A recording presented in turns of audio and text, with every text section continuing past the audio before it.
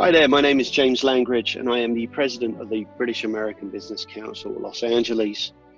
Good day to you. Uncertain times. COVID-19 is evolving on a daily basis and we need some answers.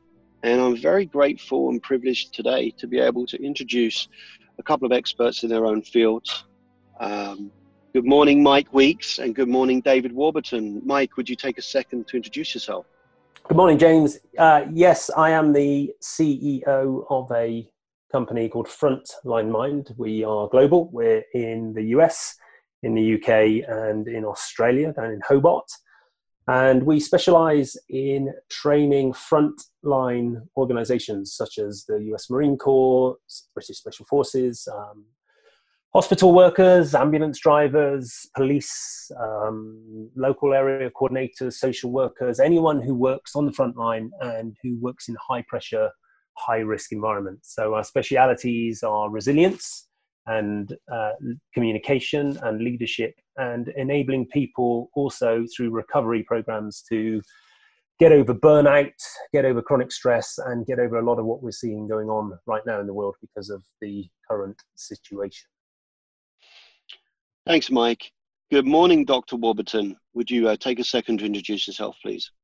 Yes, thank you. I'm Professor David Warburton, spelled like the bread, and I'm a professor of pediatrics and surgery and some other things at the University of Southern California, and I run a large research program at the Children's Hospital Los Angeles, where we study the effects of various items on lung function. And I also have a global health branch to my work where we study how to make health better in exotic places like Mongolia. Thank you, David. David, jumping straight into you, how important is it right now that people listen to the guidance of staying indoors or staying in as much as possible? What are your thoughts on that? I think it's extremely important. It's really the only effective tool we have to stop the spread of this virus. So this virus is it's a relative of the common cold, so it's quite infectious, but it is a very nasty version of the common cold that has mutated, and it is causing very severe lung disease in susceptible people. One infected person can infect about 10 others on average.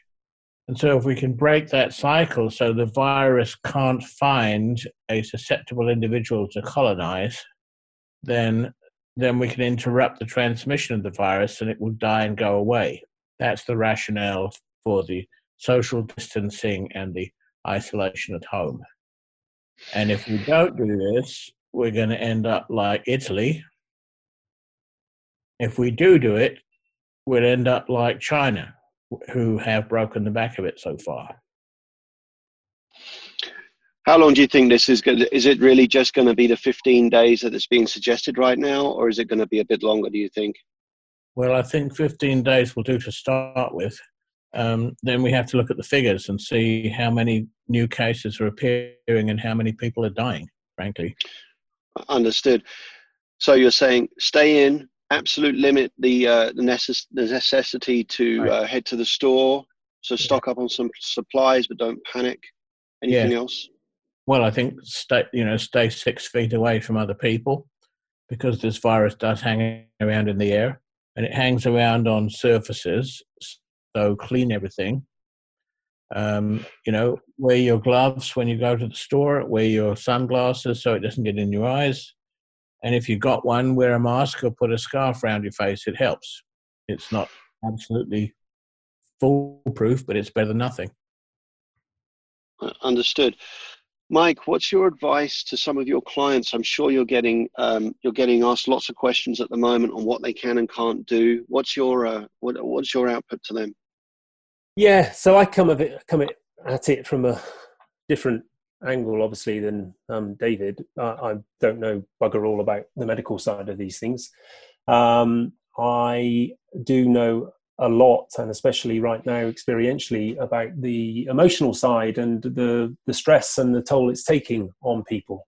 So I got back from Dubai 6 days ago and I've been in self-quarantine. I'm working from my shed. glorified shed at the back of my house, and I've had no interactions with any of my friends, climbing partners, only my immediate family. So I'm taking the advice really seriously, and at the same time, I'm also seeing the load that it's putting on a lot of people. People who are reliant, like the little old lady who lives, on the same block of land as us, who loves daily interaction with her neighbours and her friends. Also, just one of our companies that we're working with that has over 800 employees that have shut down all their stores and all their shops and all their factories, and they're all working from home. And that is a company that's culture thrives on interaction and teamwork. So the big challenge we're seeing right now is that all the sensible people are doing exactly what David just said and what all of the medical advisors are saying.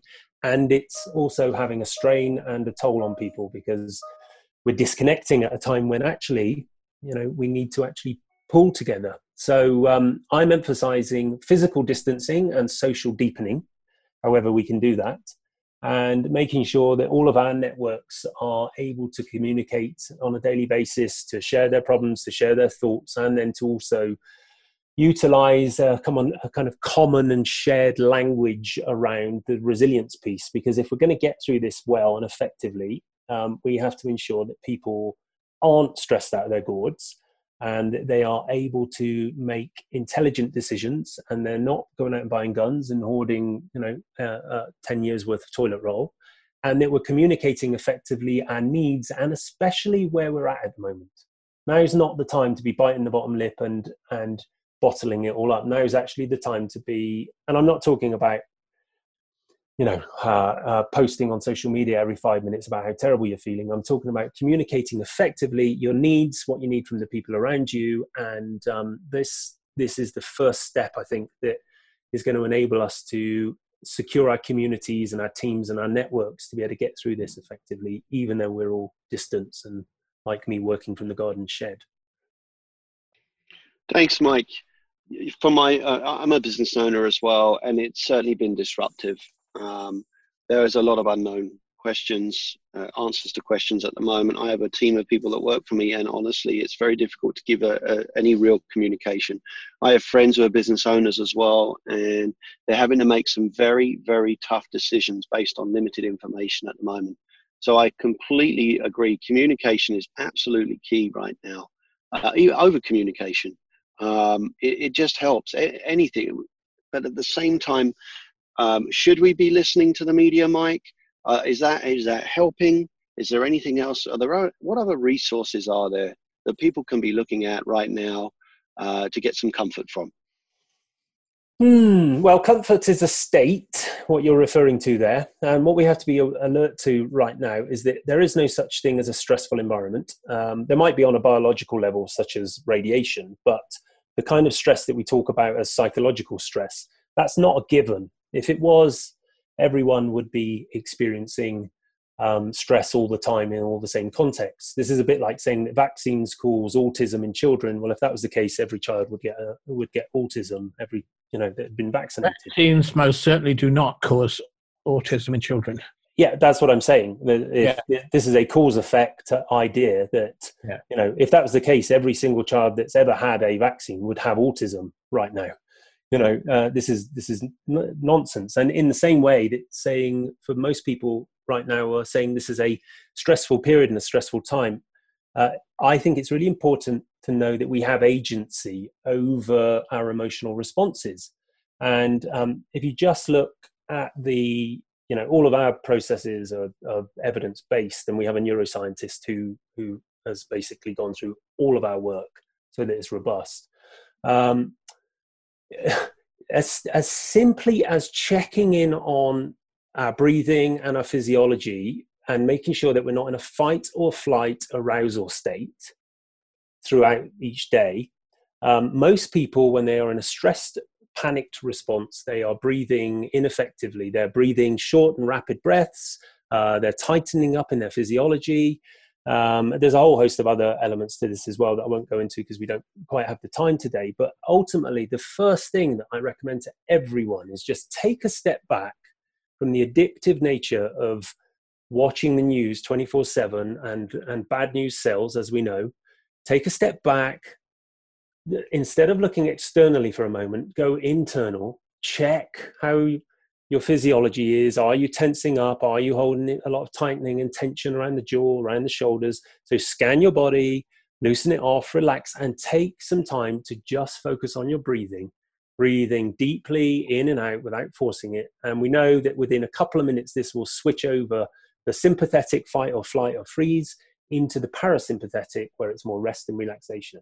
And so I would attempt to balance out your quota, if not to delete most of it, of your bad news, with taking some time to internally check, measure, and support yourself to be able to actually switch off from the stress state that you're generating, but isn't inherent in the context of the situation around you. So routine is something that's becoming very interesting. A lot of us confined to our properties right now, and so developing some kind of daily routine has certainly helped myself and my family. I'm sure we all have routines. David, a question for you. I'm understanding that you're working remotely at the moment. How is that? How are you contributing towards your folks at the hospital? How are you utilizing technology? Are you using the Zoom platform? How are you helping? Yeah, well, all of our interactions are remote at the moment. But I'm having conferences with the NIH and government agencies and that sort of thing on remote media like Zoom, which is but like being in the same room with someone except you can't touch them. So that's what we're doing. And actually we have a very active Facebook community as well of scientists and people that we're talking about different ways to approach this problem and thinking up new ideas. So it's actually it's changed the amount of time one has to do one thing or another. I mean, we don't have to commute anymore, which is a plus because that takes up like 2 hours of your day.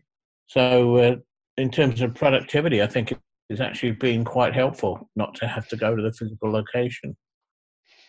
Of course, the folks down here at Children's Hospital in the trenches, I mean, they are wearing protective gear and dealing with a lot of anxiety in the field. What are they doing, David? Are they when their effective shift is over, are they actually leaving and going back to their residences, or are they staying on site? How's that working? No, they're wearing protective gear when they need to, and there are. One of my colleagues down there was an expert on Ebola, and he actually worked in Sierra Leone with the Brits on Ebola. So we have routines for putting the stuff on, checking that it's done properly, and taking it off, and then they take a shower and go home. So it's possible to do that. Right.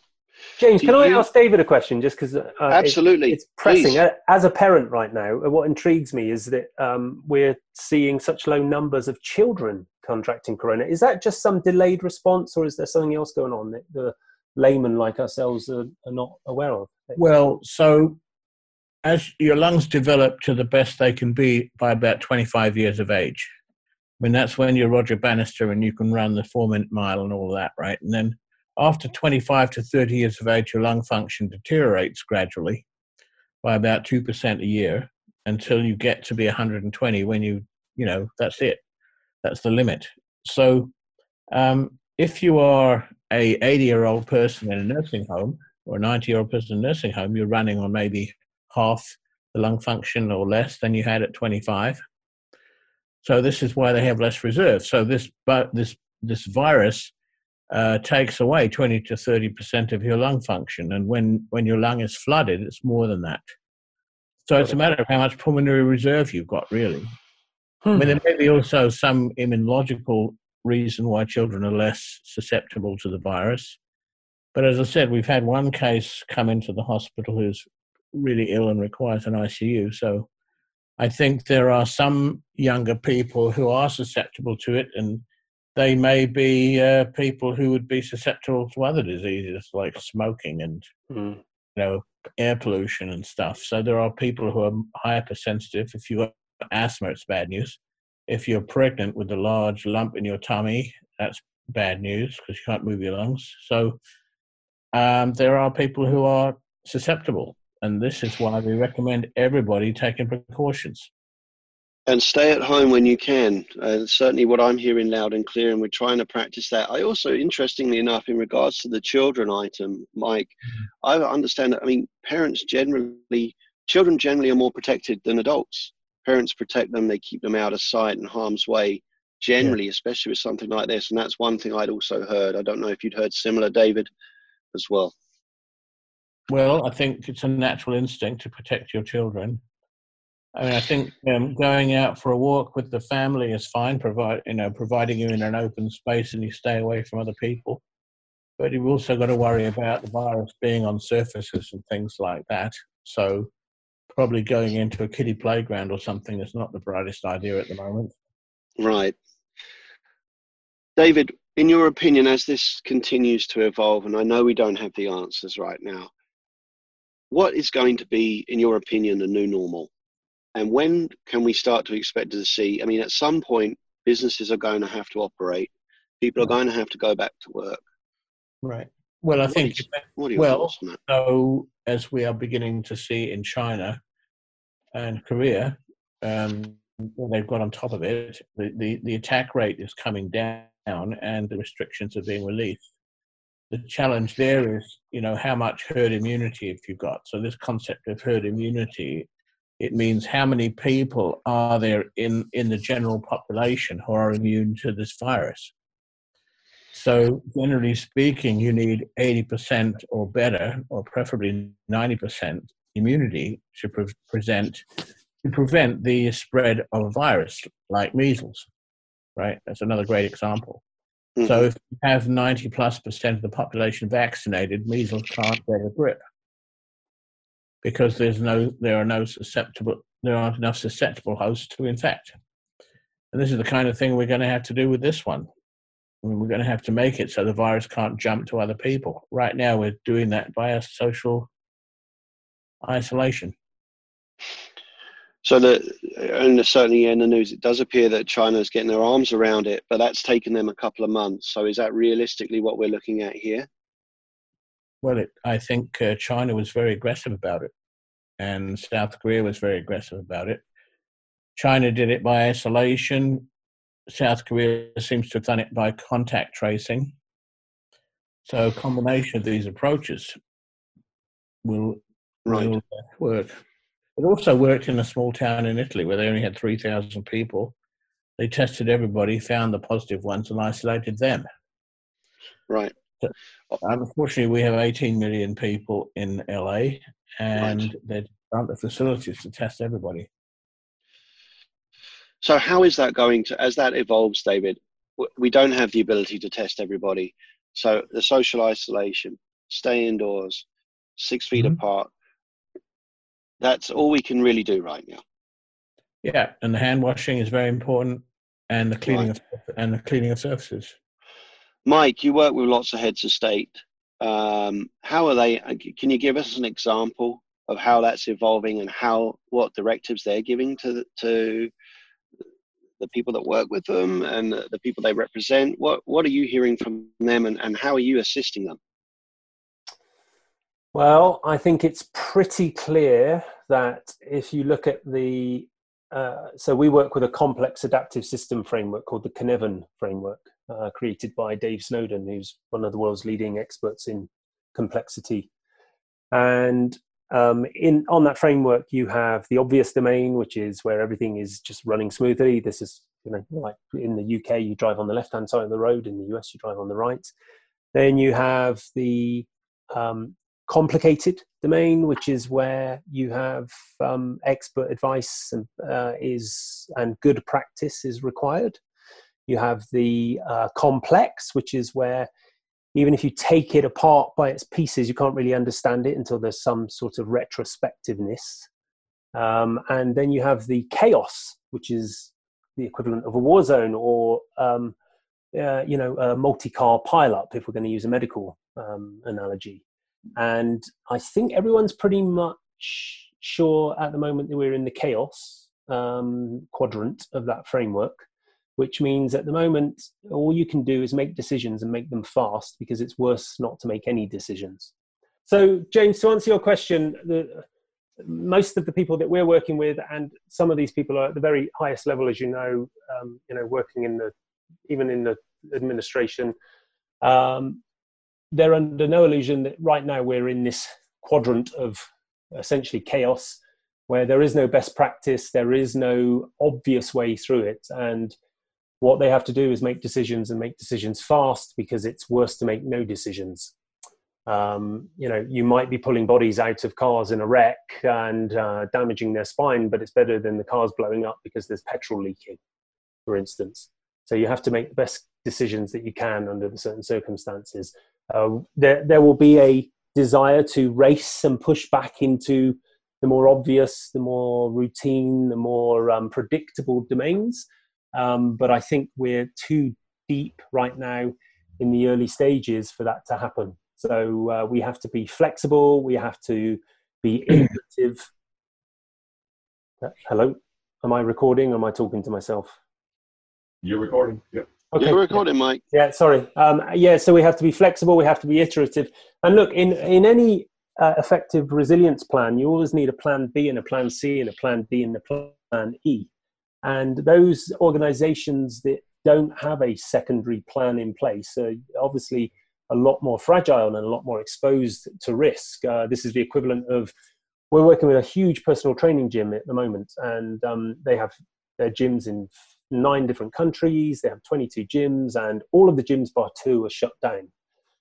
Their industry has been completely obliterated, but they have online programs. They have one-on-one capability. They have Zoom-ins for their clients at home. They have secondary and even third order backups to be able to at least keep some revenues going in. This is important because it's analogous to what we all need right now. If we just hold on tight to the Titanic, or indeed play music as it goes down without a backup plan, we are less likely to come out of this unscathed. I would suggest to anyone listening to this that if they haven't done so already, that they start creating. And by the way, this is exhausting, it's demoralizing, it can be, a really difficult thing to do. But I would absolutely encourage people to start thinking of their own plan Bs, their plan Cs, their plan Ds, their plan Ns, based on the availability of what they have available to them. This is resources with people, places, time, functions, their own life savings, and so on. And not just expect this to just turn around of its own accord, to make sure that you've got some plans up your sleeve in case things do not get back to the way you want them to as quick as they do, as you'd like them to, because they're not going to in reality. Thanks, Mike. Patience is a virtue, and it's a tough one, especially when people don't really, again, it's the unknown. And I know there's a lot of the workforce out there, men and women, who are used to being providers for their families in their own respect. And it's just such a big shift and change right now.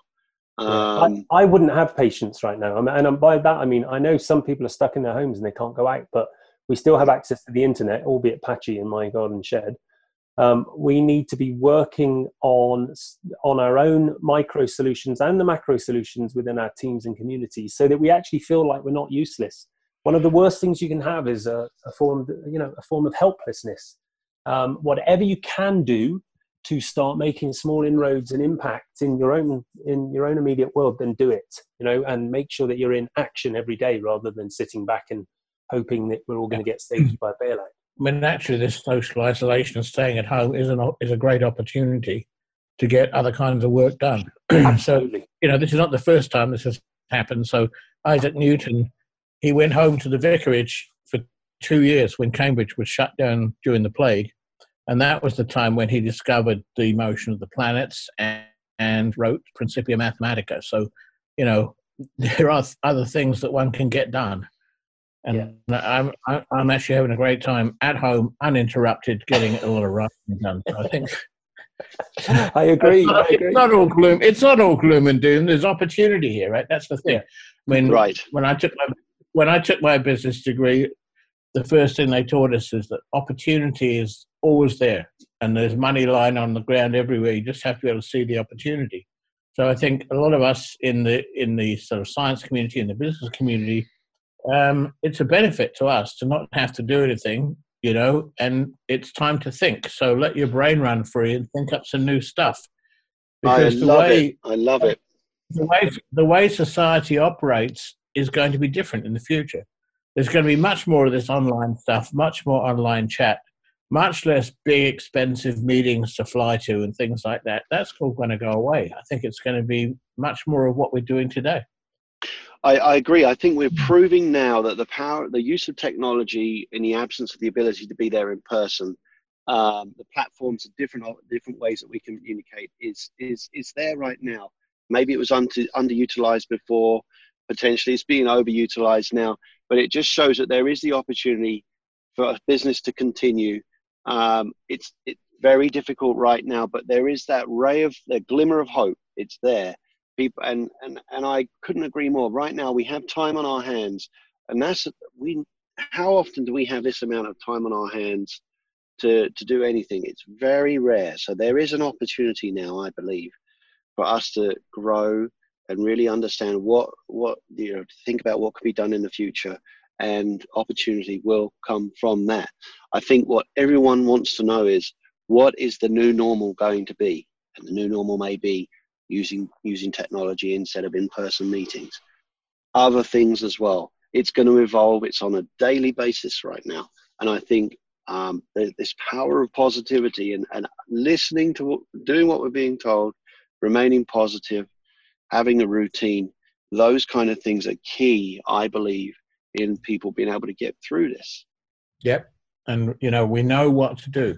I mean, plan A is the right plan, the social isolation plan and the hand washing and the cleaning of surfaces and all that does work. And it will slow the progression of this pandemic, and fewer people will be affected and fewer people will die. So it's very important to do this. Excellent. We're coming to the end.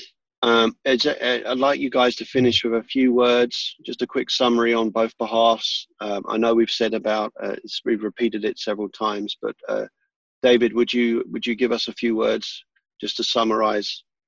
Yeah, well, it's an opportunity to serve. I mean, we're serving each other by staying apart, and that's a very important thing. It's like the Dunkirk spirit, right? If we do this properly, we're going to be proud of it later on. So it's very important, and we have to give up some things, like, you know, we can't go down to the beach and play rugby on the beach or something, you know, but we've got to be smart about what we do. So I think we live in an age of media, so the media are actually very helpful for this in terms of staving off boredom and everything. But if you're not infected and you stay away from people and do the hand washing and do the surface cleaning, then there'll be fewer people affected, and it'll get better sooner. So just do these things, please, and be proud of doing it for your country and for your neighbors. Thank you, David. Mike, how about yourself? Yeah, so really to sort of echo what David said at the beginning there, I think it's an incredible time for us to consider our place in the world and to think about our values, and whether right now we can support other people. That might not be face to face, with the physical distancing, but it could be part of this social deepening, ensuring that the people around us are thought of and looked after. I'll give you one example. One of the companies we're working with, the owner, he's had the value of his business gutted by some 10 times.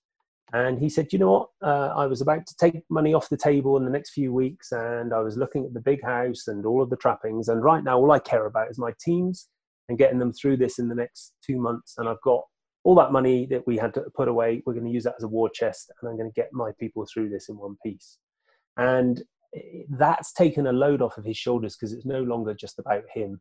It's about what he can do out there in the world. And I think there's many, many incredible events and opportunities arising from this current COVID crisis, where people need to, or can, if they wish to, step back, reevaluate their own sense of purpose and what they're about in the world, and see if we can't come out of it the other end better for it. Thank you, Mike. Gentlemen, thank you so much for your contributions on this podcast today. I really believe it's a very useful, very helpful. Thank you. My name is James Langridge. I am the president of the British American Business Council. And what I got from this is listen to what we're being told, remain positive, and certainly my input is have a routine. If you're at home with your families, it's a great opportunity to connect on many different levels. There's opportunity as well to work on those business ideas that you've thought about for years, weeks, days, whatever it is, and put some pen to paper and start writing out what your plans are, because there will be a new normal after this. We will get through this if we listen to what we're supposed to be doing right now, and we will grow from it. Once again, thank you very much. My name is James Langridge, president of the British American Business Council. There are going to be a series of podcasts that we're going to be putting out over the coming weeks in leisure, travel, hospitality, the financial industry as well, investment opportunities. More to follow. Thank you very much. Thanks, James. Thanks, David. Right. Bye now. Thank you, gentlemen.